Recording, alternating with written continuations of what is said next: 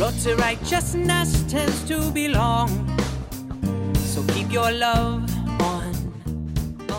Welcome to the Get Your Love On podcast. Our mission to share God's love through the truth of His Word.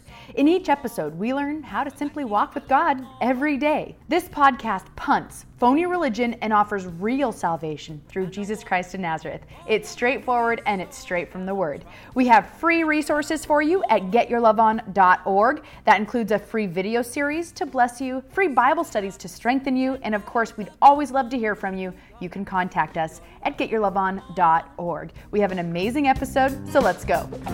Keep your love on, child. Let it shine bright. Bright, bright. Keep your love on. Let's start in Acts 20:32. It's, "And now, brethren, I commend you to God and to the word of His grace, which is able to build you up and give you an inheritance among all them which are sanctified."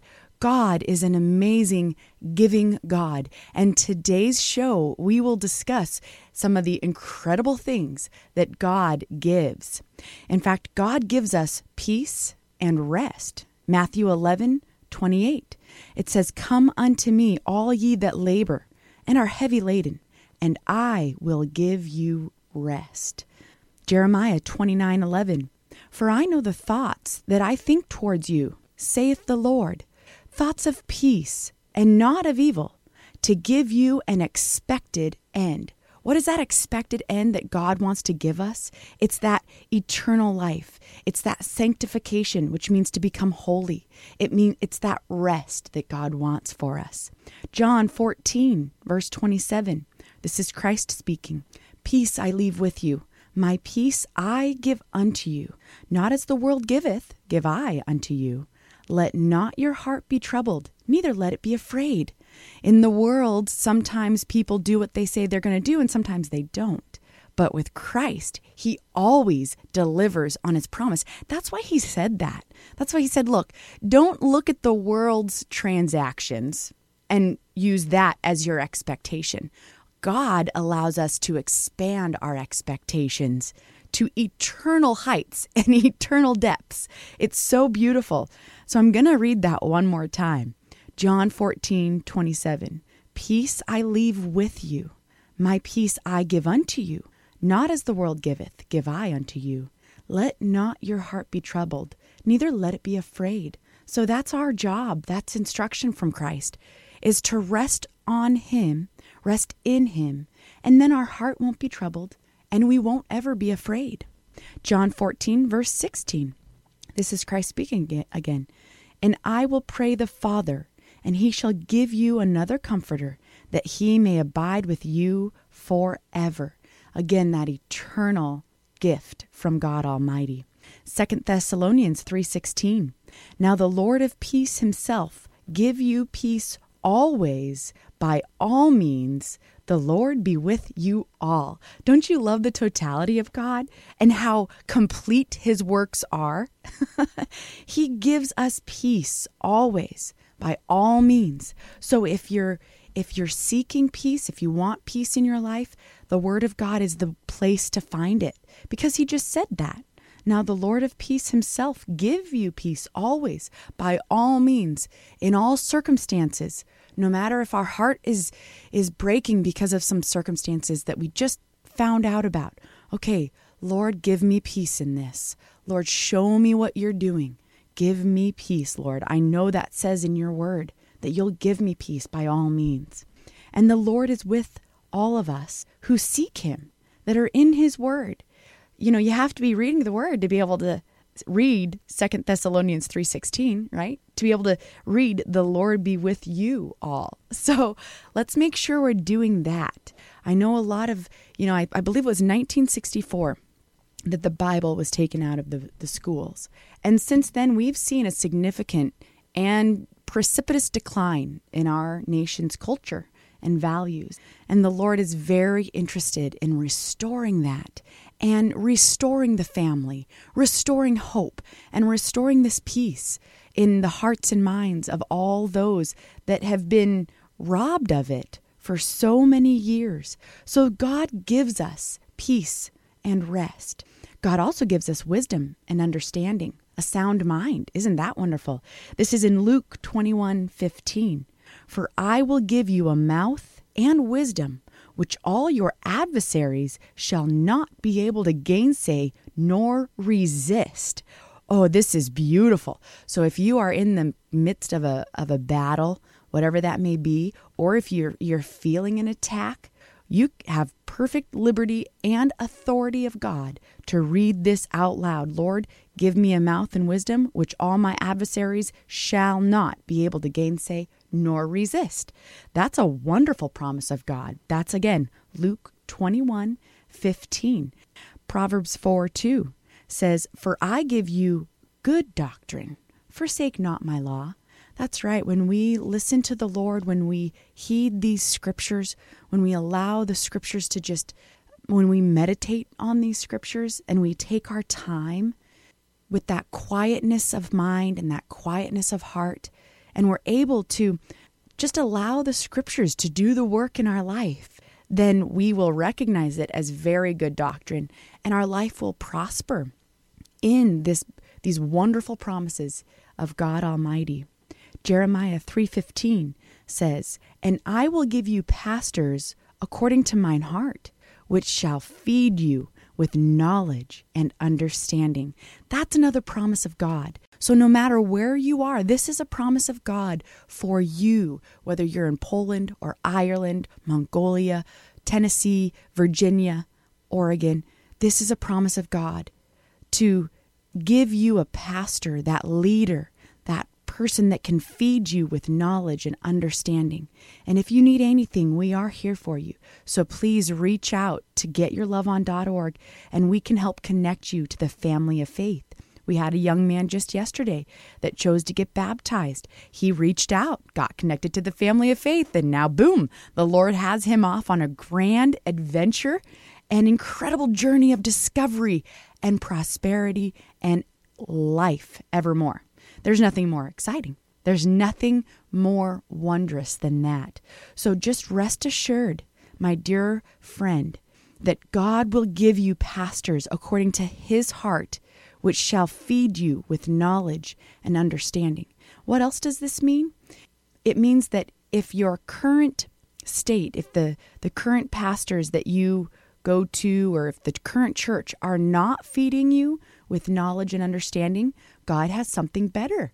So keep seeking, keep reaching out, keep pursuing God, and rest in his promises that he will give you that perfect knowledge and understanding. We can't settle for anything less than everything God has for us. Why would we want to?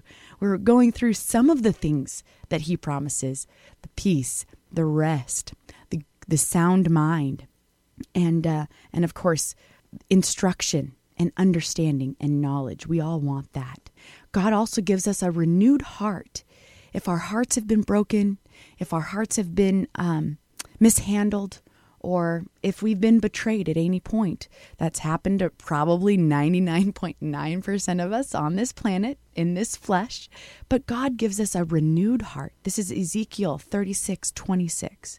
A new heart also will I give you, and a new spirit will I put within you. That's the Holy Spirit that's in the New Testament.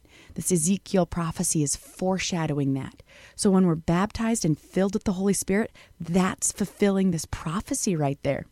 And I will take away the stony heart out of your flesh, and I will give you a heart of flesh. The Lord will give us that beating heart that pulses to seek him and to know his ways and to be so enthusiastic in discovering more about God. I love that about the Lord. I love how he appreciates that enthusiasm and that vigor and that tenacity to seek him. In fact, he appreciates it so much, God gives us all things. All things. This is Romans 8:32. It says, He that spared not his own son, but delivered him up for us all, how shall he not with him also freely give us all things? Apostle Paul, it's a wonderful question. Thank you for bringing it up. And it is a rhetorical one for sure, because of course God is going to give us all things. In fact, he gives us the entire kingdom. This is Luke 12, verse 32. Fear not, little flock, for it is your Father's good pleasure to give you the kingdom. Isn't that beautiful? And that includes land. That includes possessions and a place of your own. A place of your own. In Leviticus 25:38, it says, I am the Lord your God, which brought you forth out of the land of Egypt. So once we say, Lord, I want you, Christ, you are my Lord and Savior. I want to get baptized. I want to be filled with the Holy Spirit. The Lord is then bringing us out of that land of Egypt, out of that slavery to sin. Once we're buried with him in baptism and we're raised in that resurrection power, we don't sin anymore. That's what it says in 1 John. For whosoever is born of God doth not commit sin, for his seed remaineth in him, that he cannot sin. It's a beautiful working, and it's by God's might that is accomplished, that we are brought from the land of Egypt, that slavery to the flesh, that slavery to sin. That again is a foreshadowing of what Christ does, is he brings us out of the land of Egypt and out of that slavery to sin. And it says here in Leviticus 25:38, I'll start again. I am the Lord your God, which brought you forth out of the land of Egypt to give you the land of Canaan and to be your God. Isn't that beautiful? So not only does the Lord bring us out of that slavery to sin and that bondage, but he also gives us the promises. He gives us the promised land. That's beautiful. The Lord also delivers us the battle. This is 1 Samuel 17:47. And all this assembly shall know that the Lord saveth not with sword and spear, for the battle is the Lord's, and he will give it into our hands. The Lord gives it to us. It's so wonderful to have that confidence and to walk every day of this life with outstanding victory and confidence in God's delivering of the battle every time. And how about this? This is John chapter 3, verse 35. The Father loveth the Son, and hath given all things into his hands. So when we are baptized and filled with the Holy Spirit, we have Christ within, our hope of glory. And so, if the Father gave Christ all things into his hands, and Christ is within our hope of glory, guess what that gives us? All the promises of God directly into your soul.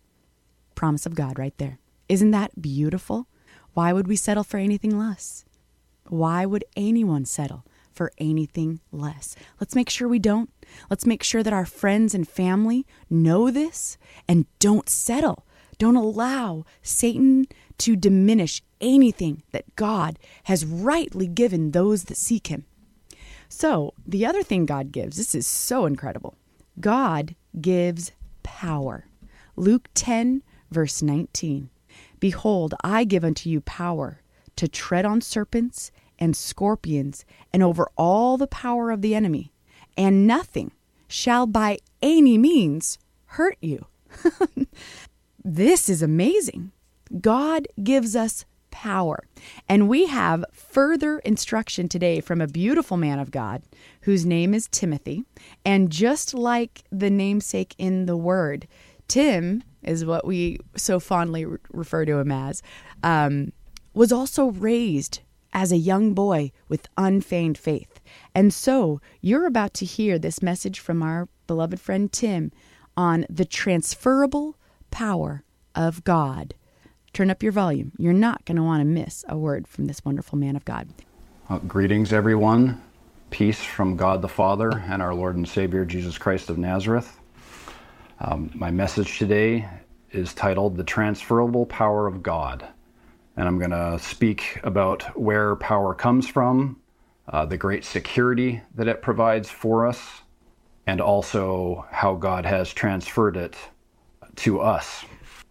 I'm going to be reading out of the King James Version of the Bible. It is the best tool for the job.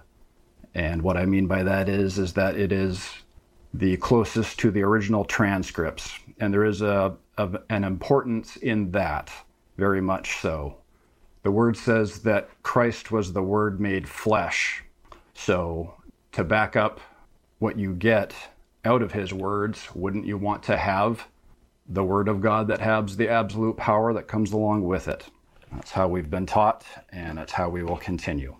Okay, so I'm going to start off with where power comes from. And I'm going to start in Psalm 62, verse 11. And it says this: God hath spoken once, twice have I heard this, that power belongeth unto God. That's pretty straightforward. But what it really means there is that it doesn't belong to anything or anyone else. It only belongs to God. It's his. That belonging there, it means it's fully his to use. And again, it does not belong to anything or anyone else other than the Lord himself. To back that up, we'll go into Romans 13:1. It says, let every soul be subject unto the higher powers, for there is no power but of God. The powers that be or are ordained of God. So this is referring to authorities, people in places of power. The only reason that they're in those positions is because the Lord himself has deemed them to be there. And they would be wise to give the Lord credit and reverence in that they do have a place of power. Jesus knew this himself. In John 19:11, Jesus answered, thou couldst have no power at all against me, except it were given thee from above. Therefore he that delivered me unto thee hath the greater sin. Yeah, Jesus came from the Father. He knew where that true power came from. He also gave the Lord, God the Father, the honor in that as well. Matthew 26:53, this is referring to Jesus was about to be taken by the Pharisees at this time. And Peter had just come and sliced the ear off of one of those guys there. And the Lord told him to put his sword away. And this is what he said to Peter in that instance. He said, thinkest thou that I cannot pray to my Father, and he shall presently give me more than 12 legions of angels? Again, this was the Lord's time. It was him going to the cross. He had to suffer those things to put the sin of man under once for all. And basically he was saying to Peter there, I have limitless power, but this has to be done so that all righteousness is being fulfilled here. A legion of angels, a legion in the Roman army in Christ's time was 6,200 footmen and also 300 horsemen. So 12 legions of angels would have been 78,000 angels. It's innumerable, really. But that's the power he had at the blink of an eye. But again, Jesus knew what his time was here. Again, he gave the Lord the credit. Even him being from the Lord, he still gave the Lord that due. John 5:30 says, I can of my own self, this is Jesus speaking again, do nothing of my own self, referring to this flesh, right? The human mind. As I hear, I judge, and my judgment is just, because I seek not mine own will, but the will of the Father which hath sent me. See, he knew that it was the Lord's doing. He gave the Lord the great honor in that because he was an example. He was here to show us that great example of how we should be on this earth. And you know, the Lord actually, speaking of Jesus Christ, did very little actually in the flesh. Most of what the Lord did while he was here on the earth was of the Holy Spirit, was of the power of God. And a few more examples. I'm going to go on here with different ones who gave the Lord that credit where credit was due. They knew where that great power came from. Acts 3:12. And when Peter saw it, he answered unto the people, Ye men of Israel, why marvel ye at this? Or why look ye so earnestly on us, as though by our own power or holiness we have made this man to walk? Yeah, good question. See, this was after the day of Pentecost had fully come. This is now the converted Peter. He knew where true power came from. And he was putting this question to them. He knew where it was from. John the Baptist, said this in John 3:27. John answered and said, "A man can receive nothing except it be given him from heaven." Now that covers natural things. It also covers things of the Spirit as well. But he knew that it came from the Lord, even the things that we see and that pertain into this life. And the word for that is in Ecclesiastes chapter 3, verse 13. It says, "And also that every man should eat and drink and enjoy the good of all his labor. It is the gift of God." And again in Ecclesiastes 5:19, "Every man also to whom God hath given riches and wealth, and hath given him power to eat thereof, and to take his portion, and to rejoice in his labor, this is the gift of God." Yeah, every breath we take, every heartbeat we have, it is all the gift of God. And he gives this to us liberally. In Ephesians 4:8, the end part of that scripture, it says, "And he gave gifts unto men." Also Romans 11:29, "For the gifts and calling of God are without repentance." Now, if you're in a position of this, if your gifts have given you riches and wealth, there's no harm in that. Just give God the due glory he deserves for giving you that gift. Thank him for it, and just go on. He'll bless you even all the more for it. Just don't forget where it comes from. That's what the Lord wants you to know. And one more example here of a man giving God the honor, knowing where that power came from. Real quick, Genesis 41:16, speaking of Joseph, it says, "And Joseph answered Pharaoh, saying, It is not in me. God shall give Pharaoh an answer of peace." See, Joseph had the faith, and then he used his works, right? And that enacted that power of God. But he still gave the Lord the glory and the credit due. All these different examples, they all gave the credit to where it was due, and that's through God the Father. Okay, so the word power and the meaning of it back in Psalm 62:11 in the Hebrew is from a root that means to be stout, literally or figuratively. Harden, impudent, prevail, strengthen self, be strong. And it actually means strength in various applications: force, security, majesty, praise. It also means boldness, loud, might, power, strength, and strong. So God's power is limitless. It's hard to really put it in a nutshell. It's hard to even expound on what the power of God is, right? We can't really fully describe it. What we can do is give a comparison, though. So I tried to look at a comparison between the power of God from what visually we've seen and compare it to what man has. So that's how I'll attempt to give just a little taste of what God's power is here. So in shows of force, in the destructive nature, right? So here's a little excerpt on volcanic eruptions. In 1980, Mount St. Helens released 24 megatons of thermal energy. To put that in context, that's equivalent to 1,600 times the size of the atomic bomb that was dropped on Hiroshima. 1,600 times. Doesn't compare, right? Atomic nuclear capabilities, they're nothing to, shake a stick at. They are very serious forces, but compared to the power of God, they don't compare. This was actually an example of a class 5 eruption.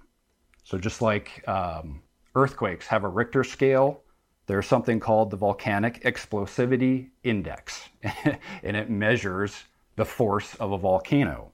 Now this index goes up to 8, and a class 8 volcano are called megacolossal eruptions. Class 8 supervolcanoes are extremely rare. When they go off, more than 1,000 cubic kilometers of rock and ash are ejected. The planet's climate is affected, and mass extinctions occur. These are like the end-all type things right here. So to put that into context, the US and Russia would have to use their entire nuclear arsenals simultaneously to get anywhere close to that kind of energy release. Simultaneously. Think about that. The combined nuclear arsenal of Russia and the United States. And the kicker is that the time, if the volcano goes on longer, then it doesn't compare. It doesn't even come close. So that's kind of a little taste of the power of God that I can explain to you compared to the power of man. Now, the other thing visually that we see are miracles. Miracles are the dunamis power of the Holy Spirit at work. So you may have heard of the word dunamis before. It comes from a root word in the Greek that's dunamai, which means to be able or possible. To be able, can do, could, may, might, be possible, be of power. And the word dunamis is a force specifically of miraculous power. Well, that sounds a whole lot like God. A miraculous power that can do or be able to do anything, right? Matthew 19:26 says, "But Jesus beheld them and said unto them, With men this is impossible, but with God all things are possible." Yeah. So we're going to look at an example of a miracle, specifically with the power of God, with specific reference to his strength of force, security, majesty, and praise, just like the word power is described there. So we're going to turn to Exodus 14, and we're going to go through the miracle of the Lord parting the Red Sea. So in verse 1, "And the Lord spake unto Moses, saying, Speak unto the children of Israel, that they turn and encamp before Pihahiroth, between Migdol and the sea, over against Baal-zephon. Before it shall ye encamp by the sea. For Pharaoh will say of the children of Israel, They are entangled in the land, and the wilderness hath shut them in." Remember, this is the Lord speaking here. He was drawing, there was something bigger going on here. He was enticing, drawing Pharaoh into a trap here. And in verse 4 it says, "And I will harden Pharaoh's heart, that he should follow after them, and I will be honored upon Pharaoh and upon all his host, that the Egyptians may know that I am the Lord." And they did so. Verse 5, "And it was told the king of Egypt that the people fled, and the heart of Pharaoh and his servants was turned against the people, and they said, Why have we done this? What have we let Israel go from serving us? And he made ready his chariot, and took his people with him, and he took 600 chosen chariots, and all the chariots of Egypt, and captains over every one of them. And the Lord hardened the heart of Pharaoh king of Egypt, and he pursued after the children of Israel. And the children of Israel went out with a high hand. But the Egyptians pursued after them all the horses and chariots of Pharaoh, and his horsemen, and his army, and overtook them, encamping by the sea beside Pihahiroth before Baal-zephon, just like the Lord had said to do here.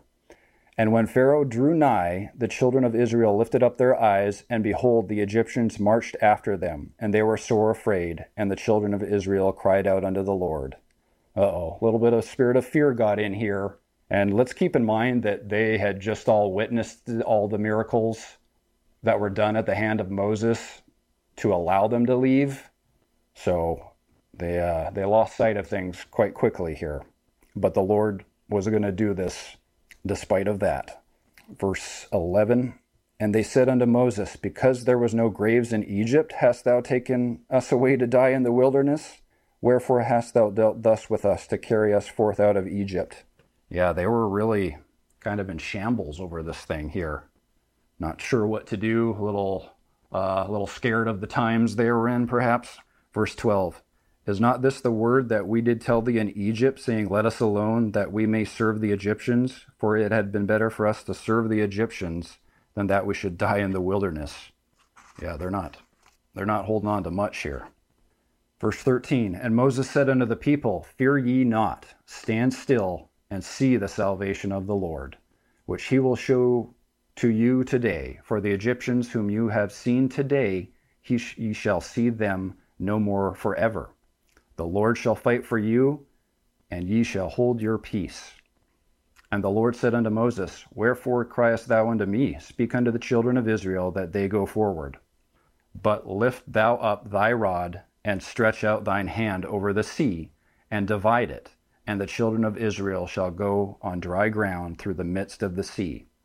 Behold, I will harden the heart of the Egyptians, and they shall follow them, and I will get me honor upon Pharaoh and upon all his host, upon his chariots and upon his horsemen. And the Egyptians shall know that I am the Lord, when I have gotten me honor upon Pharaoh and upon his chariots and upon his horsemen. Verse 19, and the angel of God, which went before the camp of Israel, removed and went behind them, and the pillar of the cloud went from before their face and stood behind them. And it came between the camp of the Egyptians and the camp of Israel, and it was a cloud and darkness to them, speaking of the Egyptians, but it gave light by night to these, the children of Israel, so that the one came not near the other all the night. And I touched on this earlier, there's a great safety or security that comes with the power of God. And here the Lord started doing this right then and there. They knew the proximity of where they were, yet all the night long, they could not find them. The Egyptians came not near the other, or it says the two camps came not near the other all night. Pretty safe place to be. I mean, the Lord with you. Verse 21, and Moses stretched out his hand over the sea, and the Lord caused the sea to go back by a strong east wind all that night, and made the sea dry land, and the waters were divided. And the children of Israel went into the midst of the sea upon the dry ground, and the waters were a wall unto them on their right hand and on their left. Now this verse here, verse 22, this verse demonstrates that the whole event was miraculous. Water standing as walls on either side, just standing as walls in general, is contrary to the law of fluids. Now, I looked up some laws on fluid dynamics, and I looked all the way into it, and I looked through it, and I said, yep, that's why we have engineers. But this is what I did take from it, because it goes along specifically with this miracle here. First of all, I want to point out in 22, verse 22, the word midst. The meaning means to sever or to mean a bisection. By implication, the center, between. It's important because it talks about the water being on the right hand of them on the left.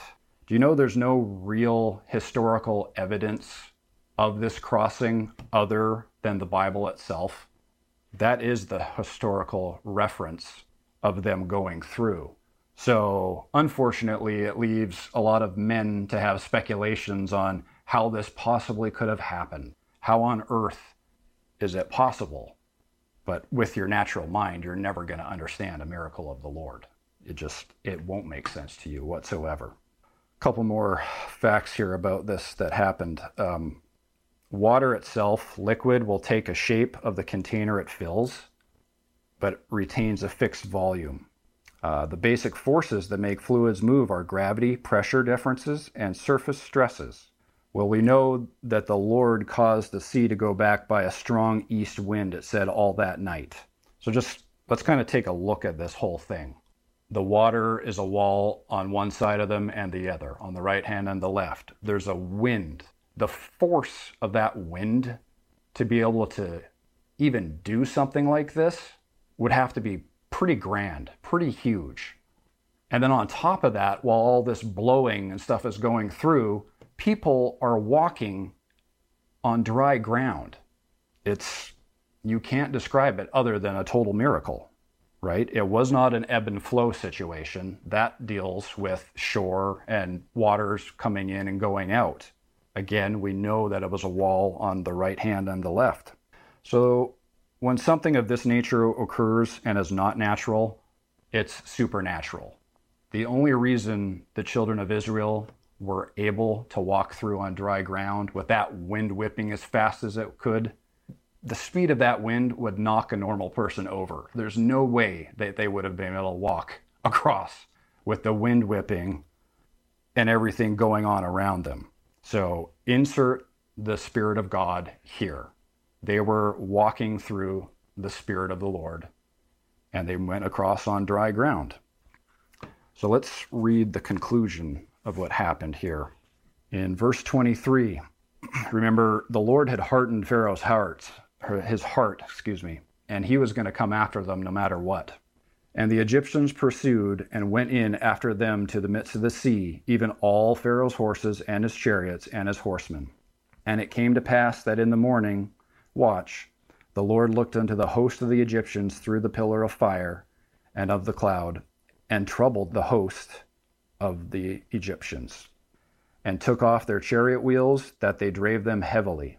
So that the Egyptians said, Let us flee from the face of Israel, for the Lord fighteth for them against the Egyptians.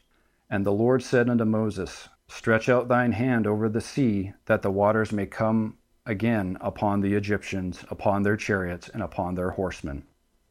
And Moses stretched forth his hand over the sea, and the sea returned to its strength when the morning appeared, and the Egyptians fled against it, and the Lord overthrew the Egyptians in the midst of the sea.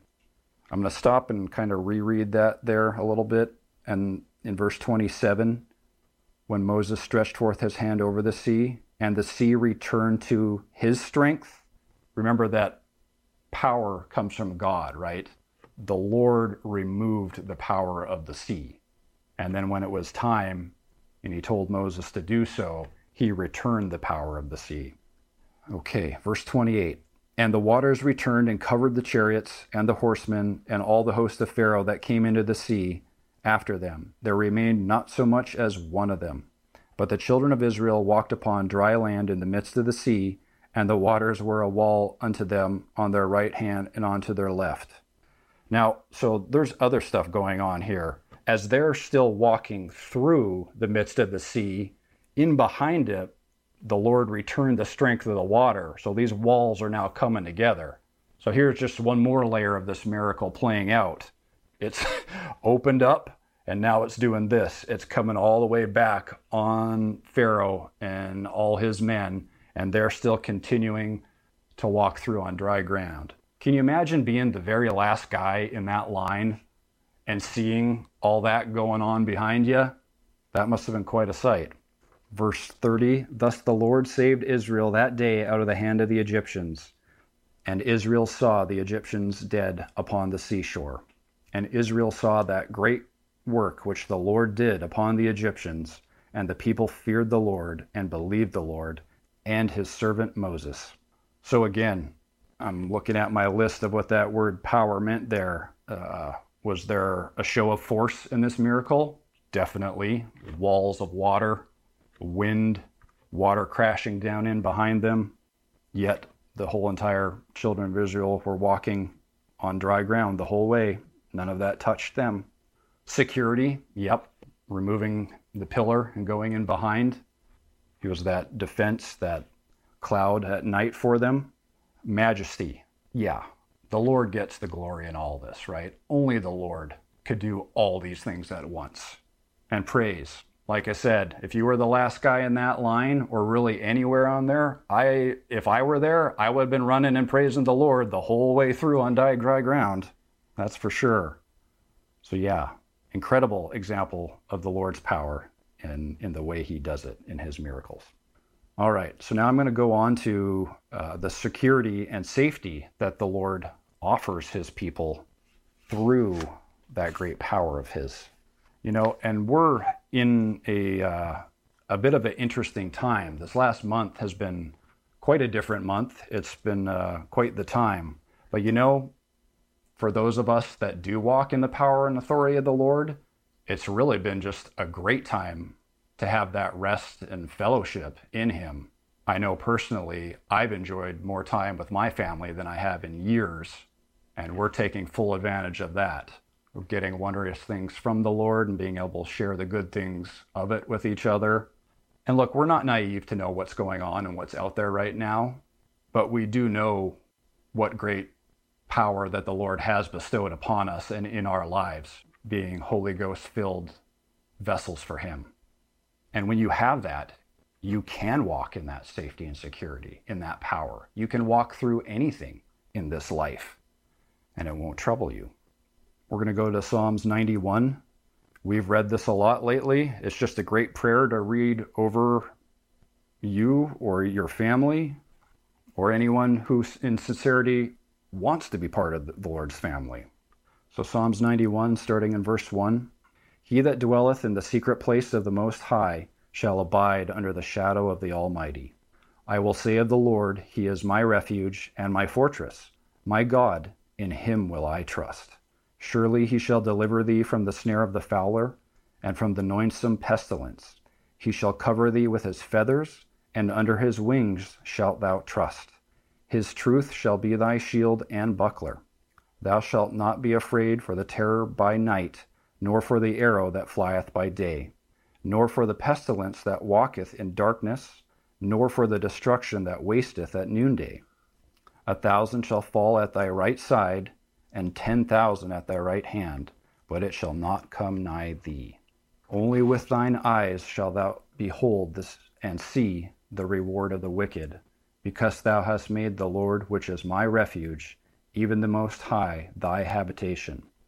There shall no evil befall thee, neither shall any plague come nigh thy dwelling.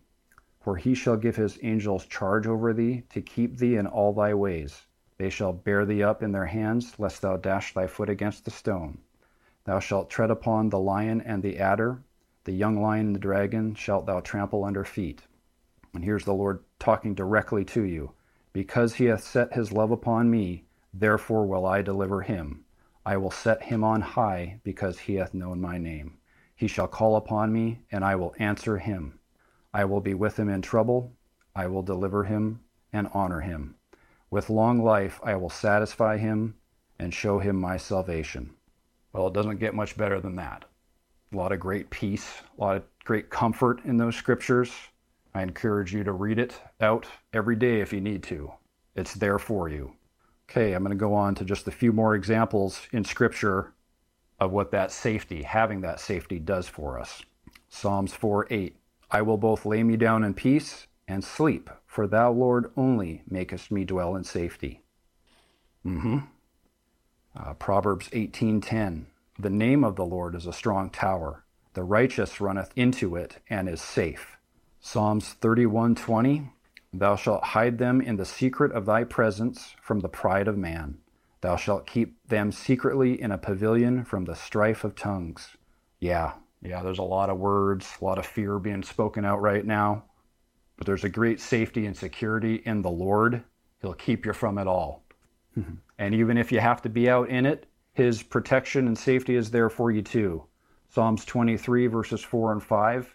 Yea, though I walk through the valley of the shadow of death, I will fear no evil. For thou art with me, thy rod and thy staff, they comfort me. Thou preparest the table before me in the presence of mine enemies. Thou anointest my head with oil, my cup runneth over. And a great safety, like I said, security. The Lord at many times, speaking of Jesus Christ on earth here, He had to get out of some tight situations here and there, only because He was speaking the truth to the lost sheep of Israel. And in certain times, they didn't want to accept that.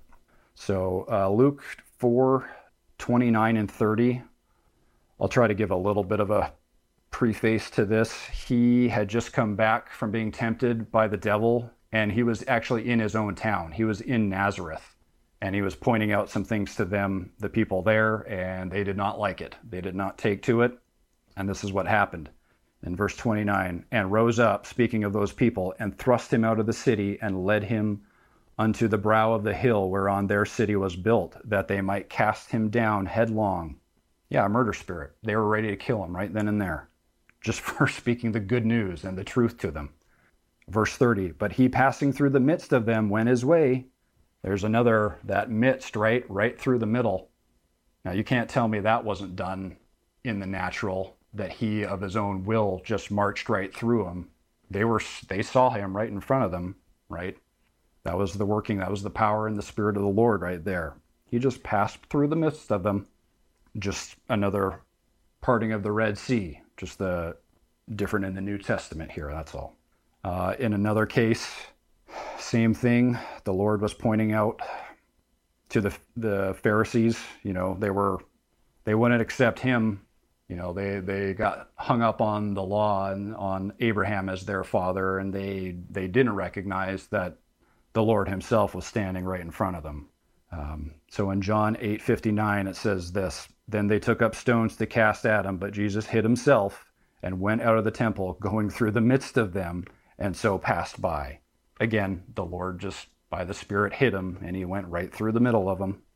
And again, John 10:39 just says, "Therefore they sought again to take him, but he escaped out of their hand." Yeah, the Lord offers us that great escape. There's always a way out with the Lord, as long as you go to him, as long as you run and you make him that tower defense like it spoke of. And Psalms 46:1 just speaks to that again. It says, "God is our refuge and strength, a very present help in trouble." Boy, is he ever. Okay, now I'm going to come to the point in my message where the power of God is transferable. So what I mean by that is that God gives his power. He's given it to men through the Old Testament. He gave it to his son, the Lord here on earth. He's given it in those days. Then it was passed down actually to the apostles and then to the Jews, and then it came to us after that. Remember, Jesus was sent to the lost sheep of Israel. And I'm getting a little ahead of myself here, but we'll go into that a little bit in the sense of the apostles were then sent out to the same people and after they were sent out to the Gentiles. And that really does encapsulate all of us at the end there. See, remember, we are the ones that are grafted in to that tree. So one other definition of the word power in the Greek means permission. By implication, that's full power or commission. God commissions his power to us. It means to turn over or a transfer. That is to allow, give leave, liberty, license, let, permit, or suffer. The roots also mean a superimposition as a relation of distribution. So if you superimpose something, you're placing something over another or laying something over another. Usually still both are evident. It can also mean to join as an addition. So when the Lord joins the Holy Spirit to your soul, he's enjoining you to his power. He's bringing, which is the Holy Ghost, the Holy Spirit, Jesus Christ within your hope of glory. That's what that true power is in us. So we're going to go to Genesis 32, verse 24. Now the Lord had already come to Abram, and he breathed in the breath of life, and he became Abraham. He breathed that Holy Spirit into him. And it was in that lineage. God had a specific way that this power was going to come down the line. Abraham had it. Remember, and then it came to Isaac. In Isaac shall thy seed be called. And then it came to Jacob. And there was even a bit of a, I don't know what you would call it, maybe a controversy only in the natural. Because with Jacob, it was told that the elder shall serve the younger. Remember, there was Jacob and Esau, and the Lord chose Jacob. So yeah, in Genesis 32, starting verse 24, Jacob was a man at this point in time in his life, and he was just in a very interesting situation one of these nights, and we're going to read about it here. It says, "And Jacob was left alone, and there wrestled a man with him until the breaking of the day." Verse 25, "And when he saw that he prevailed not against him," this is the man who Jacob is wrestling against, "he touched the hollow of his thigh, and the hollow of Jacob's thigh was out of joint as he wrestled with him." Well, what kind of man could do that? In verse 26, "And he said, Let me go, for the day breaketh. And he said," this is Jacob, "I will not let thee go, except thou bless me." So quite the predicament here. Jacob was not letting go. I mean, about a year plus ago, I got into a little accident, and I have some shooting pains up and down once in a while in my body, but I can't imagine what kind of pain that must have been like to have your hip literally put out of joint. Yet Jacob would not let go. He would not let go until he was blessed, it says. And in verse 27, and he said unto him, What is thy name? And he said, Jacob. Verse 28, and he said, Thy name shall be called no more Jacob, but Israel, for as a prince thou hast power with God and with men, and hath prevailed. So boom, right there, he received power from the Lord. Power here in this verse actually means to prevail as a prince. It's a prevailing power as a prince. So in verse 29 it says, And Jacob asked him and said, Tell me, I pray thee, thy name. And he said, Wherefore is it that thou dost ask after my name? And he blessed him there. Well, that's another message all entirely, so I won't go into that right there. But it's like he said, well, I'll just go into it right here in verse 30. And Jacob called the name of that place Peniel, for I have seen God face to face, and my life is preserved. Yeah, Jacob wasn't wrestling with a man. He was wrestling with God till the break of day. And he wouldn't let go. He held on, and he received his blessing. He received power from the Lord right there. Now, this isn't the first time in Jacob's life, though, that something like this had happened. And again, like I said, it had come down the lineage. Abraham had it, continued with Isaac, and now it's come to Jacob. But it's so interesting and amazing that the Lord, even though it was in that lineage, he makes it very personal, right? He comes to you. My father personally walked with an apostle, and I love my dad dearly. I love his stories, and he witnessed and got to do a lot of great things. But the Lord has come to me separately, and he's given me wonderful things. He's given me great things. He makes it very personable with everybody. It's a very one-on-one relationship, and it's a very beautiful thing to have.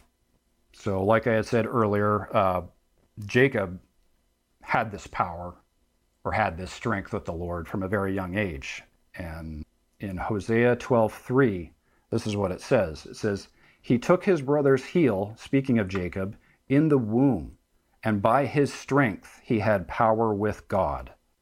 Now, strength here, you can interchange it with the word power. It is actually a word, another definition, or another word that means power. And it's a really interesting one. It says, in the sense of effort, but successful. So I really took note to that. It also means ability, power, wealth, but it was successful effort. And I mean, think about that. In the womb, he reached out and grabbed a hold of that foot. You know, it's a good example for all of us. If you want the Lord, or if you have the Lord, we all need to reach out and grab a hold of the Lord like Jacob did, and then hang on with all your might. And he did that in what I just read earlier. So yeah, Jacob had that great power before the Lord, and he wouldn't let go. He would not let go of the Lord. And it's just a good example of how we should all be. In verse 4 of Hosea, it says, Yea, he had power over the angel, and prevailed, which we just read about.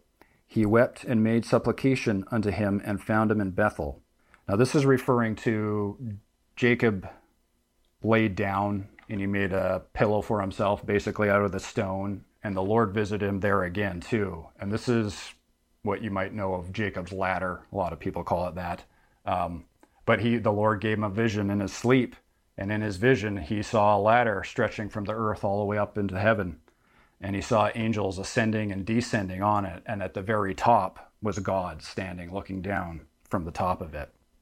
And the Lord spoke to him there at that time too, and said, the land or the stone where you lay your head, I'll give it all to you. That was part of what the Lord was doing in that. So again, really personal. The Lord came to Jacob multiple times, and Jacob knew how to get a hold and to hang on to the Lord, to have that power with him and continue with it. All right, I'm going to continue a little bit with that definition though. That strength that Jacob had, the successful effort. The interesting thing about that is that the roots from it are almost completely the opposite. It comes from a root that means to exert oneself, usually in vain, to come to naught, strictly nothingness. Also trouble, vanity, wickedness, specifically an idol, It means another root of it means to be nothing or not exist, a non-entity. It also means a query of like a question of where or whence or how. And the Lord showed me a couple things from these definitions. It's important to know what you're putting your effort and strength into. A lot of people out there work to have the things of the natural. If you're working for the next thing, or what's the next thing you can accumulate, right? It's there, but then it never becomes enough. They need to move on to something more. I got to have something more now. And it really all comes to naught. It's futile. It doesn't end up in the end doing you any good, and you can't take any of it with you when you go. Now, on the flip side of that, I'll kind of put it this way. The Spirit of God is seemingly nowhere and everywhere all at the same time. So what I mean by that is we don't necessarily see it, but you can see it if you have the spiritual eyes to. In the Word it says this, in John 3:8, the wind bloweth where it listeth, and thou hearest the sound thereof, but canst not tell whence it cometh, and whither it goeth. So is everyone that is born of the Spirit. Yeah, seemingly nowhere, but yet everywhere. If you're a Spirit-filled Christian, then it's in you. 2 Corinthians 4:7 says, but we have this treasure in earthen vessels, so that the excellency of the power might be of God and not of us. Yeah, again, just knowing where that power comes from, giving God the honor and glory of it. And Matthew 11:25 says, at that time Jesus answered and said, I thank thee, O Father, Lord of heaven and of earth, because thou hast hid these things from the wise and prudent, and hast revealed them unto babes. Yeah, again, the Spirit of the Lord, again, it's limitless, right? For us to seem what would be like maybe a large, overwhelming task is nothing to the Spirit of the Lord. And that ties right in with that definition as well. All right.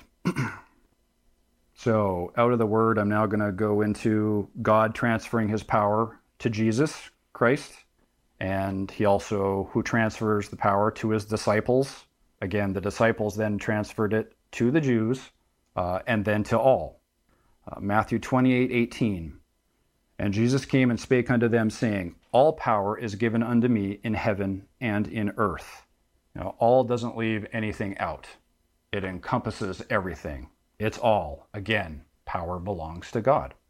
And Matthew 10:1, here while he was still here on the earth with them, he said this, and when he had called unto them his 12 disciples, he gave them power against unclean spirits to cast them out and to heal all manner of sickness and all manner of disease. So that just shows that the Lord did have power while on earth. Again, Jesus was a great example of how we should be and act in this life, in this world. But he was the power of God on the planet. Like I said earlier, he actually did very little in the natural. He was born of a woman in the natural. He had to suffer in the natural, meaning he hungered, he thirsted, he felt all the things we felt, only to the end that he would destroy sin, though. And that was his main purpose of being here in the flesh. Otherwise, most everything else the Lord did was by the power and Spirit of the Lord. Okay, Luke 10 verse 19 says, behold, I give unto you power to tread on serpents and scorpions and over all the power of the enemy, and nothing shall by any means hurt you. Yep, and Luke 24:49, here he's getting ready. He's telling different ones here about the power that's going to become and bestowed on them. It says, and behold, I send you the promise of my Father upon you, but tarry ye in the city of Jerusalem until ye be endued with power from on high. Yeah, so he was telling them, get ready, it's coming. Again, in Acts 1 verse 8, he told them again, but ye shall receive power after that the Holy Ghost is come upon you, and ye shall be witnesses unto me both in Jerusalem and in all Judea, and in Samaria, and unto the uttermost parts of the earth. Yeah, And that's where we come in also to this equation too. Remember, Jesus himself was sent to Israel, the lost sheep of Israel, he said. His disciples then went from there and took it to the Gentiles. And the Lord knew this even when he said this, to the uttermost part of the earth. He knew that we would be here today. He knew that we would be the continuation of that power to do his work and be those witnesses in all the earth. Okay, we'll go to Acts 2, verse 1. And here is where the power in God comes in. This is where they first all get filled with it right here. And when the day of Pentecost was fully come, they were all with one accord and in one place. And suddenly there came a sound from heaven as a rushing mighty wind, and it filled all the house where they were sitting. And there appeared unto them cloven tongues like as of fire, and it sat upon each of them. And they were all filled with the Holy Ghost, and began to speak with other tongues as the Spirit gave them utterance. And there it was. The Holy Ghost entered into them. They were endued with that power. And the Holy Ghost, or the Holy Spirit, that is the working power of the Lord. And that is what's inside the Spirit-filled Christian today. That's the source of our power. Okay, am I going to go on now to the Lord revealing to the Apostle Peter in Acts 11, and now was the time for this power to be transferred out to the Gentiles, or which is just another word for they weren't the Israelites, they weren't the Jewish people. Basically everyone else at that point. So Acts 11, verse 7, and I heard a voice saying unto me, Arise, Peter, slay and eat. But I said, Not so, Lord, for nothing common or unclean hath at any time entered into my mouth. But the voice answered me again from heaven, What God hath cleansed, that call not thou common. Now, the Lord had actually sent Peter into a trance, and he had saw a vision. And this is what that vision meant. Down into verse 15, and as I began to speak, the Holy Ghost fell upon them as on us at the beginning. Then remembered I the word of the Lord, how that he said, John indeed baptized with water, but ye shall be baptized with the Holy Ghost. Forasmuch then as God gave them the like gift as he did unto us, who believed on the Lord Jesus Christ, what was I that I could withstand God? Verse 18, when they heard these things, they held their peace and glorified God, saying, Then hath God also to the Gentiles granted repentance unto life. Yeah. So right then and there, the Lord was beginning to send that Spirit and that power. He was getting ready to disperse it out to all. Yeah. Romans 14:9 says, For to this end Christ both died and rose and revived, that he might be Lord both to the dead and to the living. And the living. Yeah, those of us that are filled with the Spirit, who do know the Lord, and those that don't. Jesus died for all, right? He died once for sin, but he died for all. Just like it says, that he might be Lord both to the dead and the living. So we have his Spirit in us today, if we are filled with the Holy Ghost. And, it's the Lord's business to who that comes upon. And it's in his word. He's going to give it out to all, really all that will receive it. This is backed up in the word in Joel 2:28 and 29. It says, And it shall come to pass afterward that I will pour out my Spirit upon all flesh. Again, all is all. It's not leaving anything out.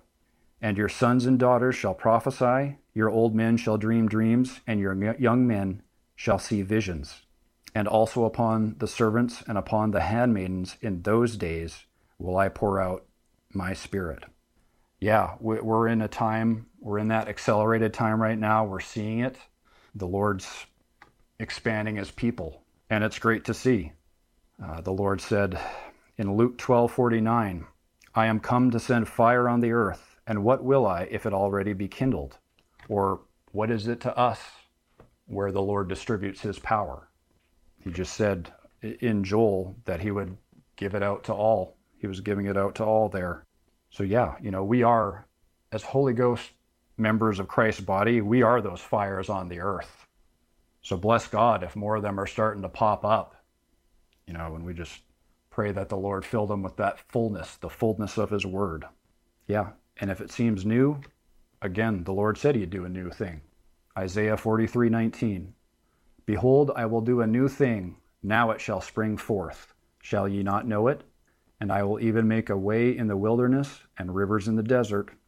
Yep, they're going to come in from all corners of the globe, become part of the Lord's army, to be a part of God's true people.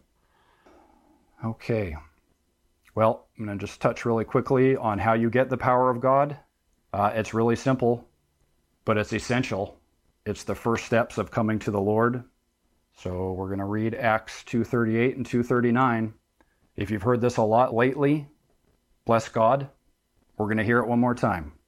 Acts 2:38. Then Peter said unto them, repent, there's your first step, and be baptized. Number 2, every one of you in the name of Jesus Christ for the remission of sins. And ye shall, that's a promise of God, receive the gift of the Holy Ghost.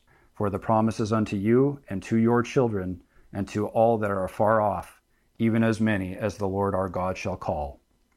Again, that word repent means to think differently or to change your mind, to reconsider. The word baptized in the Greek means to make whelmed. That means fully wet. So let's make sure we get the right baptism here, right? For the remission of sins, very important. That further meaning of baptism is to cover wholly with a fluid, right? It's what we call full immersion water baptism. You go all the way under those waters. And remission is a pardon. It's a pardon of sins. It's forgiveness. It also means to omit, right? We know there were 2 baptisms, the baptism of John and then the baptism of Jesus Christ. So make sure you're specific. Make sure you know what you're getting. Make sure you get the right baptism, right? Because it's in the name of Jesus Christ of Nazareth that you receive those remission of sins. So a very important step nonetheless, but again, very simple. Just be obedient to what the Word says to do there. Well, it's been an honor today sharing what the Lord has given me. Been very grateful to be before you all. My love to the elect of God and to the saints and to those of you who are a part of the body of Christ, and also my love to those of you who sincerely are seeking after the truth and want to be a part of that power of God. Love to you all. I'm going to end my message today with a bit of a highlight or a recap of just some of the things that you become a part of when you become part of the power of God. Again, these are just events that have taken place through the Bible, and also things that I've witnessed being part of a true fivefold ministry. The power of God created the heavens and the earth. The power of God created man in his own image to subdue the earth and have dominion over the fish of the sea, the fowl of the air, and over every living thing that moveth upon the earth. The power of God formed man out of the dust of the earth, breathed in the breath of life, and man became a living soul. The power of God sold Joseph into captivity and raised him up second only to Pharaoh, making him ruler of all that he had, saving his father, his brethren, and his people. The power of God made the walls of Jericho fall. The power of God is the sword of the Lord and Gideon. The power of God strengthened Samson one last time, bringing down the house on the lords of the Philistines. The power of God took David from following the sheep to be ruler over all Israel. By the power of God, Elijah outran Ahab's chariot to Jezreel. The power of God is a still, small voice. The power of God promoted Mordecai and hung Haman on his gallows. By the power of God, Jesus Christ of Nazareth, by one offering, hath perfected forever them that are sanctified. By the power of God, if we believe on Jesus, we will do greater works than he, because he went to the Father. The power of God makes you part of these that have turned the world upside down. By the power of God, a true prophet stopped an earthquake dead in its tracks. By the power of God, the teachings and instructions of a true apostle are going out over the land, decades after he has gone home to be with the Lord. By the power of God, a fivefold ministry started by that apostle has continued on and grown under another true apostle's love and care in the fear and admonition of the Lord. the power of God, is your name written in the book of life. This is Get Your Love on Radio, that incredible message by our beloved brother Tim. What an awesome way to start your week, knowing that the power of God is transferable to all those that want it and that seek Him with all their heart, all their mind, and all their soul. And I love how individual God Almighty is. And we heard that in Tim's message, that God is so individual, He gives you that same resurrection power that His Son obtained, that same victory that His Son obtained through faith and through righteousness. He obtained that and then gives it to us. My name is Julie Bueller. Thank you so much for being here today. We have another very special message for you. We were talking earlier in the show about all the things that God gives us, peace and rest. He gives us all things. He gives us a sound mind. And in fact, He says He'll give us the wisdom so that our adversaries can't gainsay against us. Isn't that wonderful? That's the life we get through Jesus Christ of Nazareth. And now we have an incredible message about how that was, boom, immediately put to action in the book of Acts. And it'll give us that further instruction on how we too can put that great victory, that mighty power of God into action in our own lives. So this is Brother Bob. You heard Tim mention the true apostle that laid the foundation for the fivefold ministry. And we've talked about the fivefold ministry here on Get Your Love On. It's apostles, prophets, evangelists, pastors, and teachers that are for the perfecting of the saints, for the work of the ministry that's outlined in Ephesians. And that's absolutely happening in this land. The Lord has very specifically and very lovingly individually cultivated the fivefold ministry in each one of those ministries and then brought us all together. And so we have this incredible ministry of faith and endurance and knowledge and wisdom. And so Brother Bob was that true apostle that you heard Tim refer to. And so he's the man that we rely on to give us that actionable power of God. So this message from Brother Bob, this was when he was on television internationally, and this is called Rise Up and Walk. Hello, folks. Greetings again. Lord bless you much today. I've got a good message for you, a message of faith. Come with me to Acts 3, the book of Acts, the 3rd chapter. You know, the book of Acts does not have an amen after it, which means so be it. That means God is still doing the acts today. The Lord is still healing and saving and baptizing people and giving the Holy Spirit, giving the gifts of the Spirit and the fruits of the Spirit. I'll be ministering on the gifts of the Spirit and the fruits of the Spirit in some of my later telecasts, so sort of watch for them and get an idea of what you can do in the Lord and through the Lord. Now, Peter and John went up together into the temple at the hour of prayer, being the 9th hour. And a certain man, lame from his mother's womb, was carried, whom they laid daily at the gate of the temple, which is called Beautiful, to ask alms of them that entered into the temple. Who, seeing Peter and John about to go into the temple, asked an alms, or was begging. And Peter fastened his eyes upon him with John and said, Look on us. Look upon us. And he gave heed unto them, expecting to receive something of them, materially. But listen to this carefully now. Peter said, Silver and gold have I none, but such as I have give I thee. In the name of Jesus Christ of Nazareth, rise up and walk. Now this man had never walked, and he was above 30 years old. He was a condemned beggar, condemned to beg the rest of his life. But listen to what Peter had to say. He said, Silver and gold have I none, but such as I have, it's free. In the name of Jesus Christ, rise up and walk. Now, folks, today, silver and gold have I none either, but such as I have, I give unto you, Jesus Christ, and it is free. Rise up and start walking in newness of life from this moment on. You're able. Come on, rise up and start walking. I'm talking about walking spiritually as well as in the natural. It is free. You don't have to pay anybody for anything. And he took him by the right hand and lifted him up, and immediately his feet and ankle bones received strength. Why? Because God was there.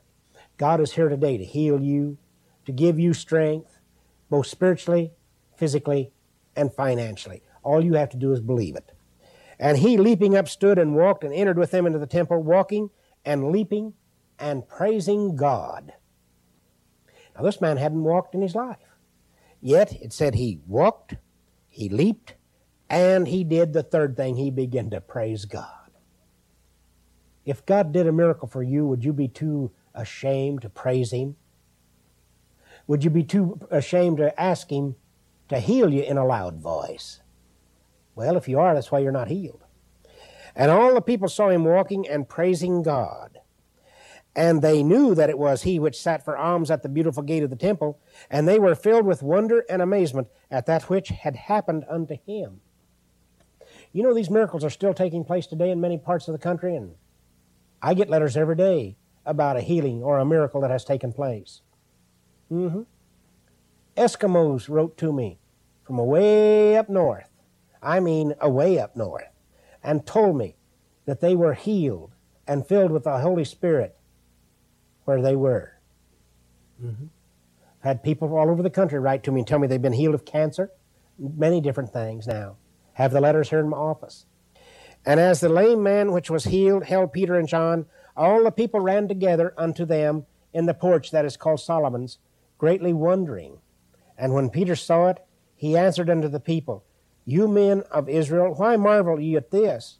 Or why look you so earnestly on us, as though by our own power or holiness we made this man to walk? He said, The God of Isaac, Abraham, and Jacob, the God of our fathers, hath glorified his Son Jesus, whom ye delivered up and denied him in the presence of Pilate, when he was determined to let him go. Now, Peter was talking to some of the people here that had helped crucify Jesus.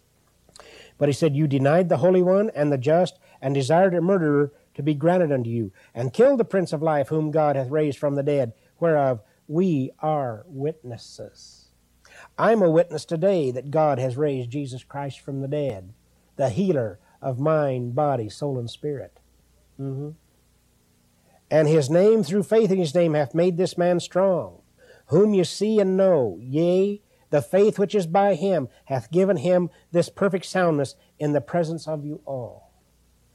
People, if you will believe through faith on Jesus Christ, he will give you a perfect soundness.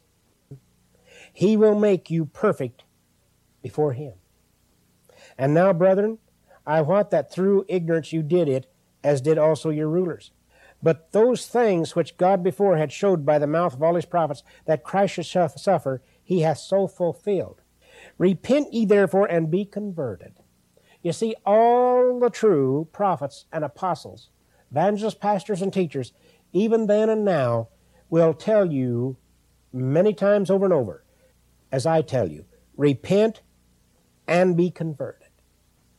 That is the message through the ages, is to repent and be converted.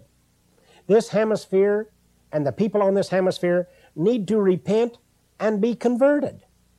That's all that's the matter with the world today. You've forgotten God. I said, you have forgotten God. I'll say it again. You have forgotten God. You must repent and be converted, that your sins might be blotted out.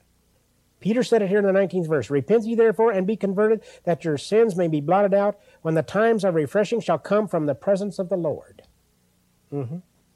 And I've never seen or felt anything any more refreshing than to be baptized in water. I get refreshed every time I baptize people. That water is so refreshing, and the thought and the power and the might and the glory behind it is a great refreshener. You ought to try it sometime. It really works. And he shall send Jesus Christ, which before was preached unto you. God will still send the Spirit of Jesus Christ unto you today. It is for you today. It is for you now, right at this moment. It says, Whom the heavens must receive until the times of restitution of all things, which God hath spoken by the mouth of all his holy prophets since the world began. God is still talking to you through his holy prophets today. For Moses truly said unto the fathers, A prophet shall the Lord your God raise up unto you of your brethren, like unto me. Him shall you hear in all things whatsoever he shall say unto you. God is talking to you through his prophets today, folks. He is telling you that the good things are still here and are still happening. All you have to do is believe it, like this impotent man did with Peter. And it doesn't cost you a dime. It's free. All you have to do is exercise your faith. Let your faith go to God. Some of you'd say, well, how do I let my faith go to God? I think I'll take the time to teach you. Just imagine a gigantic window in the heavens, opened, and God himself looking down upon you, and his hand coming down to touch you. Well, if you can do that, you just let your faith go to God. You just say, Lord, here am I. You heal me. Lord, here am I. You save me. Lord, here am I. You bless me. Lord, here am I. Heal me. Save my soul and convert my soul. I'm ready. I give myself unto you. And believe you me, that window will become a reality. That's how you let your faith go to God. It's just that simple. It's just that simple. The fact of the matter is, it's so simple that most people can't believe it because it is so simple. But believe it. It is that simple, folks. Just let your faith go to God. Just start talking to him. Or, like the impotent man, start leaping and shouting for joy. Won't hurt you. You see all kinds of idiots and spirits leaping and shouting. And they call it rock and roll, and nobody condemns them. So why shouldn't you leap and shout for joy before God? It's your privilege. You have the same right as anybody else. You see people gyrating and squirming and doing all kinds of funny things to silly music. So why shouldn't you be able to do some oddball things before your God? Kind of talking to you today, putting it in simple terms. Oh, I know a lot of you preachers don't believe in being a little bit, overboard, they call it. But if you hadn't walked for 30 years and been a bum all your life, or a tramp, or had to beg, and all at once you were a complete whole person, well, I did some shouting and leaping when God first healed me. He healed me of cancer of both lungs and the stomach. And I did some shouting and leaping. And I still do some shouting and leaping even at the thought of it at times, especially when I'm alone with the Lord. All right. He went on to say that through the name of Jesus Christ, this man became whole. He said, Ye are the children of the prophets, and of the covenant which God made with our fathers, saying unto Abraham, And in thy seed shall all the kindreds of earth be blessed. He says, Unto you first, God, having raised up his son Jesus, sent him to bless you. Now Peter says, God raised up his son Jesus and sent him to bless you. He's talking to you today, folks. He sent Jesus to bless you in turning away every one of you from your iniquities.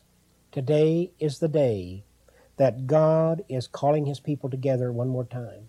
Listen to this. And as they spake unto the people, the priest and the captain of the temple and the Sadducees came upon them, being grieved that they taught the people and preached through Jesus the resurrection from the dead. See, the religious people just can't comprehend the Word of God. So if all you've got out there is a religion, forget it. It won't take you anywhere. It won't get you anywhere, and it will keep you from God. Now, I have nothing against religion. It's a form of worship. But you need salvation. Today is the day of salvation, not the day of religions. Come on, people. I'm trying to tell you the truth. Today is not the day of religions. It's the day of salvation.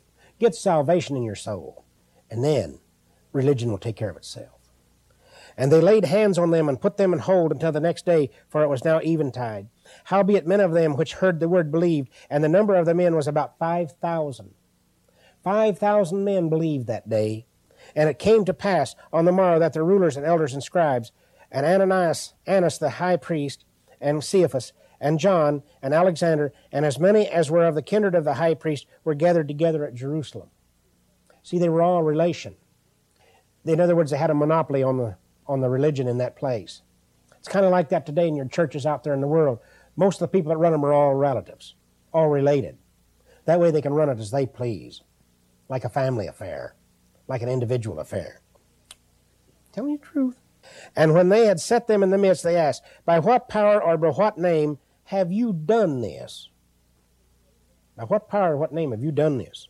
Then Peter, filled with the Holy Ghost, said unto them, ye rulers of the people and elders of Israel, if we this day be examined of the good deed done to the impotent man, by what means he is made whole, be it known unto you all, and to all the people of Israel, that by the name of Jesus Christ of Nazareth, whom you crucified, whom God raised from the dead, even by him doth this man stand here before you whole. Well, let me make another proclamation to you. Be it known to all of you out there in TV land that this man was once dying of cancer of both lungs and the stomach. I was a terminal cancer patient, and through the name of Jesus Christ of Nazareth, he saved my soul, healed my body, and put me into his ministry of the gospel of Jesus Christ. And there's been millions of people that have witnessed the power of God through my ministry in the last 30 years. Peter went on to say, this is the stone which was set at naught of you builders, which has become the head of the corner. Neither is there salvation in any other, for there is none other name under heaven given among men whereby we must be saved. Now, folks, if you're trying to be saved by some religion or by something else out there, don't just forget it. You can't be, because there's no name under heaven given among men whereby we must be saved. Even the name of Jehovah will not save you, because you can't come unto Jehovah except through Jesus Christ, his Son. No man cometh unto the Father except through Jesus Christ. That's a scripture, that's Bible. No man cometh unto the Father, Jesus said, except through me, speaking of himself. Now when they saw the boldness of Peter and John and perceived that they were unlearned and ignorant men, they marveled, and they took knowledge of them that they had been with Jesus. See, Peter and John were ignorant and unlearned men.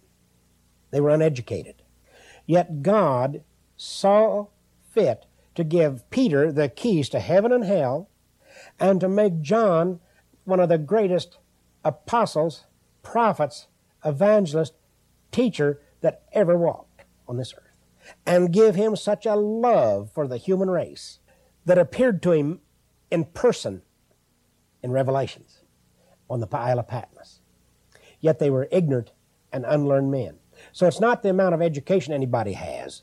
It's whom God chooses and that are willing to sacrifice their life and lay their life down for him that he'll send into the ministry. And beholding the man which was healed standing with them, they could say nothing against it. They could say nothing about the healing, but when they had commanded them to go aside out of the council, they conferred among themselves, saying, what shall we do to these men? See, these were religious proselytes. What will we do with these men? For that indeed a notable miracle hath been done by them is manifested to all them that dwell in Jerusalem, and we cannot deny it. See, they're writing their own epitaph here. But that it spread no further among the people, let us straitly threaten them that they speak henceforth to no man in this name. You see, they saw that there was a good work done through the name of Jesus. But because they didn't believe it, and because they didn't want to understand it, and because they couldn't do it, they didn't want anybody else to.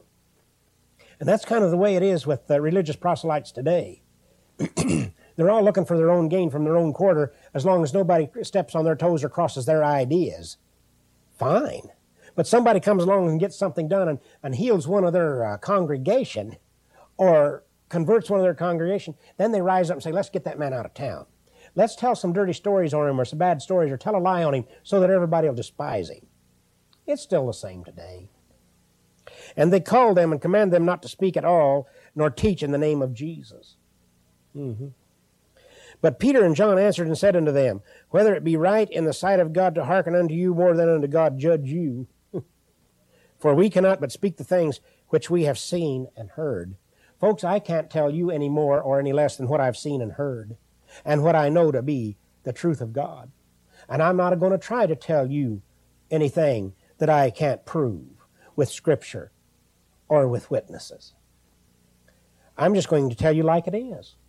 You can believe it or you can disbelieve it. But I'm like Peter and John. I'm here and I'm telling it. And I'm going to stay here and I'm going to keep on telling it as long as God wants me to, because I obey God, not men. That's why I quit the denominations. They become abominations. They wouldn't let me preach the word like God wanted me to preach. They wanted me to build a big organization or a big incorporations and sort of pet you in your sin. I'm not going to do it. I'm going to keep on telling you got to repent and be baptized and receive the Holy Spirit. You're all going to hell. There's no place in God's realm for you without coming God's way. And it's just that way. There's no ifs, ands, or buts about it, folks. You've got to do it like God said to do it, or you're not going to go anywhere except down. So when they had further threatened them, they let them go, finding nothing how they might punish them because of the people, for all men glorified God for that which was done. I think you preachers ought to start praying through and getting fasted and prayed up so that you can do miracles, and so people will start glorifying God and start doing something miraculous for God once again. I remember some of you older evangelists that are now set laying on your belly talking to some dummy that used to cast out devils and heal the sick. Now you don't even talk about healing or praying for the sick. I think you ought to get back to the old landmarks, Mr. Television preachers. I think you ought to get rid of your foolishness and get you an old chair and an old tent again and go out and start praying for the sick and preaching the gospel like you used to. And Mr. Television preachers, you know who I'm talking about too. Because I've prophesied to you, some of you 17 years ago, told you to get back to the old landmarks and you didn't do it. Now you're all in a deep crisis financially. Well, the reason you're not serving God anymore. You're serving your belly and the belly of those that are over you now. Your bureaucracy has eaten you up. Well, folks, I'm sorry I had to say this today over television, but somebody's got to tell you. And I'm just simple enough that, so what? I told you. For the man was above 40 years old on whom this miracle of healing was shown. A while ago I said above 30. Well, he is above 30. He's above 40. Been 40 years old. Now, what if you'd had to sit on your crooked legs and your bottom, calloused bottom, for 40 years and never walk, and a man comes along and said, I've got something I'm going to give you. Rise up and walk. In the name of Jesus, I give you the name of Jesus to walk on. Come on. And you got up and walked. Wouldn't you be overjoyed? Would you let anybody, such as the church leaders, try to talk you out of your blessing? Well, many of you have, so don't let it happen to you anymore. Believe God for yourself, folks. Let your faith go and believe God for yourself, like I said earlier. And being let go, they went their way, their own company, and reported all that the chief priests and elders had said unto them. And when they had heard that, they lifted up their voice to God with one accord and said, Lord, thou art God which hast made heaven and earth, and the sea and all that in them is. Who by the mouth of thy son David hath said, why did the heathen rage and the people imagine vain things? Well, why do you heathen rage and imagine vain things out there? You got the same privilege that we've got to obey God and to get right with Him and to repent and to receive His Spirit. Why imagine vain things? Why knock it until you've tried it?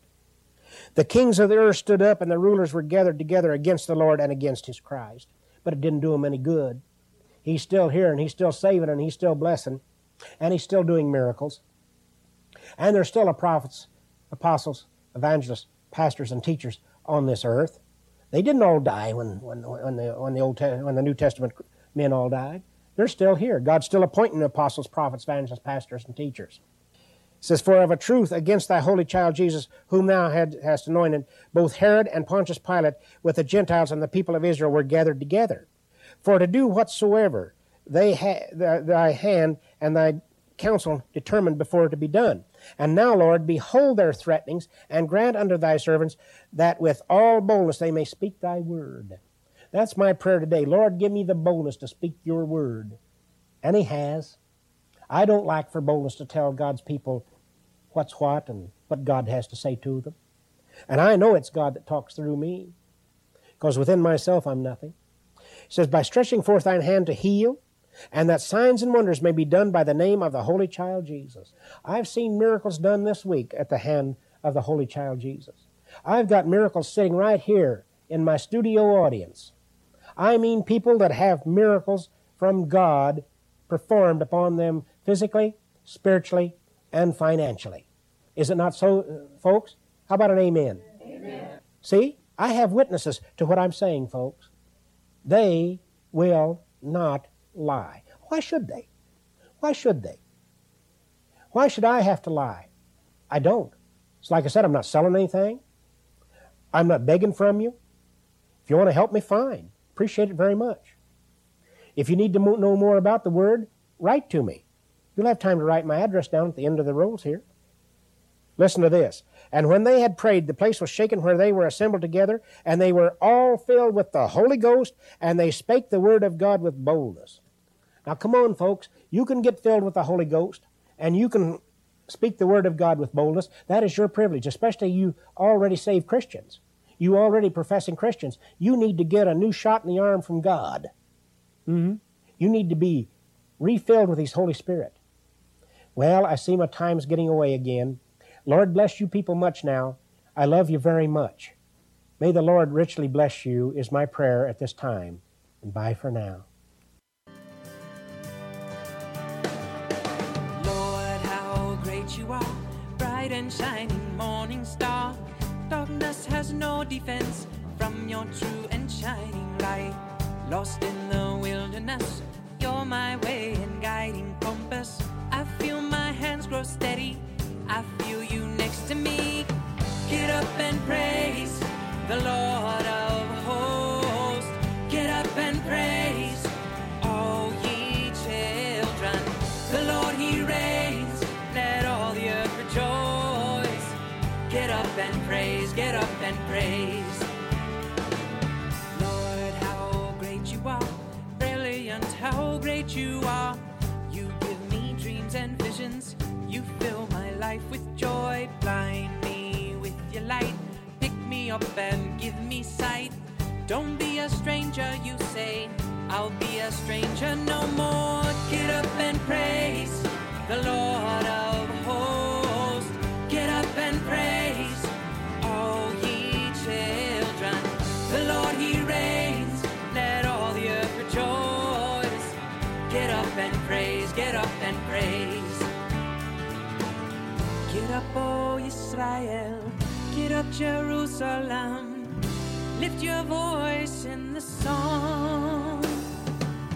Get up, O Israel, get up, Jerusalem. Lift your voice in the song and praise the Lord our God.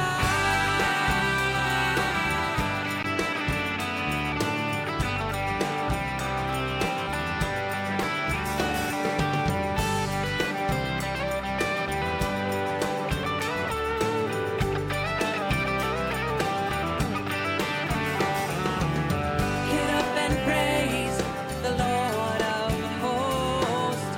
Get up and praise, all ye children. The Lord, He reigns, let all the earth rejoice. Get up and praise, get up and praise. Get up and praise, get up and praise. Get up and praise, get up and praise. That song is called Get Up and Praise. Excellent, excellent instruction for all of us. Every day we get to be in this grand adventure, walking with the Lord. This is Get Your Love on Radio. My name is Julie Bueller. Thank you so much for being here. Revelation 7:12 says, saying, Amen, blessing and glory and wisdom and thanksgiving and honor and power and might be unto God forever and ever. Amen. That word amen means so be it. Power and might, glory, wisdom, thanksgiving, honor, and blessing goes to God Almighty. And in return, He gives us all the wonderful promises that are in the Word from cover to cover. We use the King James Version of the Bible because it was the first translation that was translated without religious or political bias.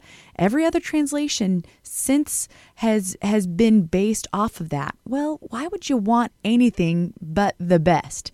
God doesn't give us anything but the best. So when we're seeking God with all our heart, all our mind, and all our strength, we want to make sure we have the best. And that is the authorized version, the King James Version of the Bible. And that's what we'll give you every week here, is the King James Version, and the very best instruction, the very best for your soul to succeed in this life, and even more importantly, in the life everlasting. So if you'd like, you can go to getyourloveon.org for past shows. All the show archives are there. And also check us out on YouTube. We're going to be having some more instruction and some more incredible teaching on the YouTube channel. I wanted to leave you with this. It's John 16:33. We've covered an incredible amount of word today, and talking about the transferable power of God and the awesome power of God, the immediate power of God that becomes your life once you're baptized and filled with the Holy Spirit and walking in the Spirit. In John 16:33, it says, "These things I have spoken unto you, that in me ye might have peace. In the world ye shall have tribulation, but be of good cheer. I have overcome the world." So the Lord is saying, I give you this word, I give you this instruction, and I give you this perfect knowledge from the Word of God, from the Bible, in order to give you peace, that you might have peace. Now the Lord also said that when He gives us peace, He gives not as the world giveth, but He gives us peace. So why would He use the word might right there? It's because it is up to us to accept it. It's up to us to run after God, to get up and praise Him, to seek God with all our heart, all our mind, and all our strength in order to obtain that peace from God Almighty.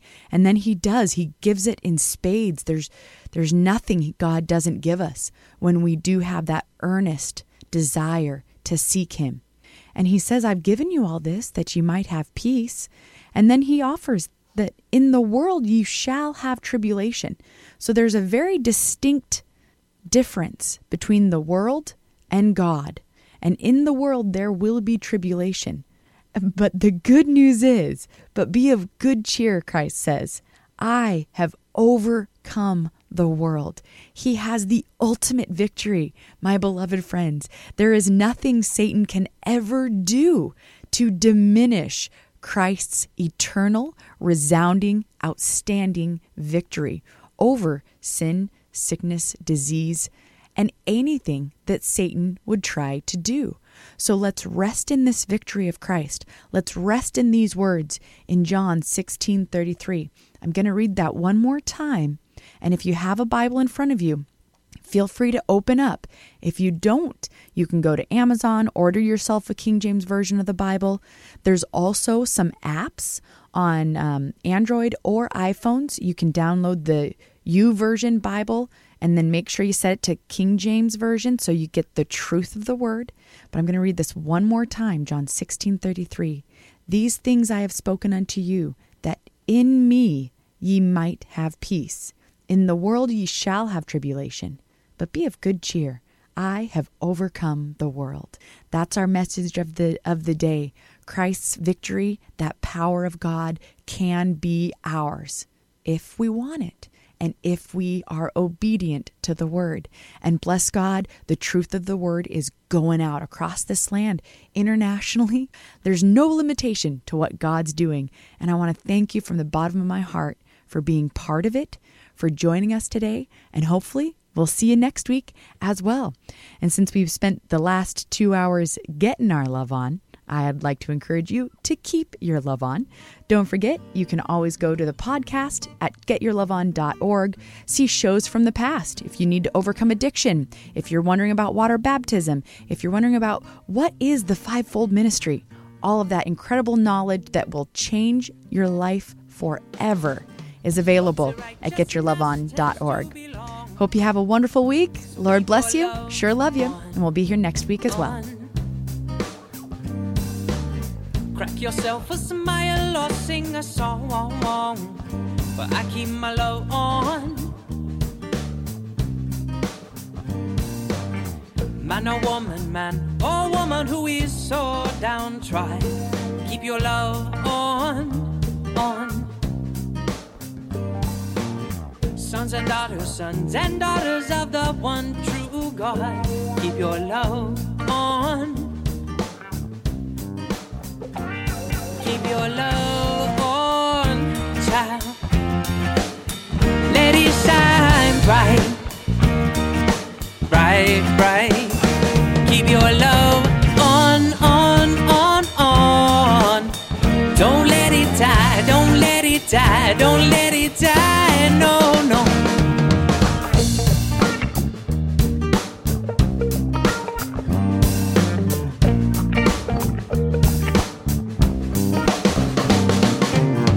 It's a simple message, but that doesn't mean it's wrong. I keep my love on. If I were you, and I'm a simple singer, but my heart and mind are strong. I keep my love on. Yes, I do. You must dream in color, ask your questions, 'cause life does not give honorable mentions. Thinking more than 2 dimensions, in case your tightrope loses tension. I'll be here if ever you need a friend. You know I will, and I'll be here to lend a friendly hand. So you can keep your love on, child. Let it shine bright, bright, bright. Keep my love on. Don't let it die, don't let it die, don't let it die. Let me tell you why right now.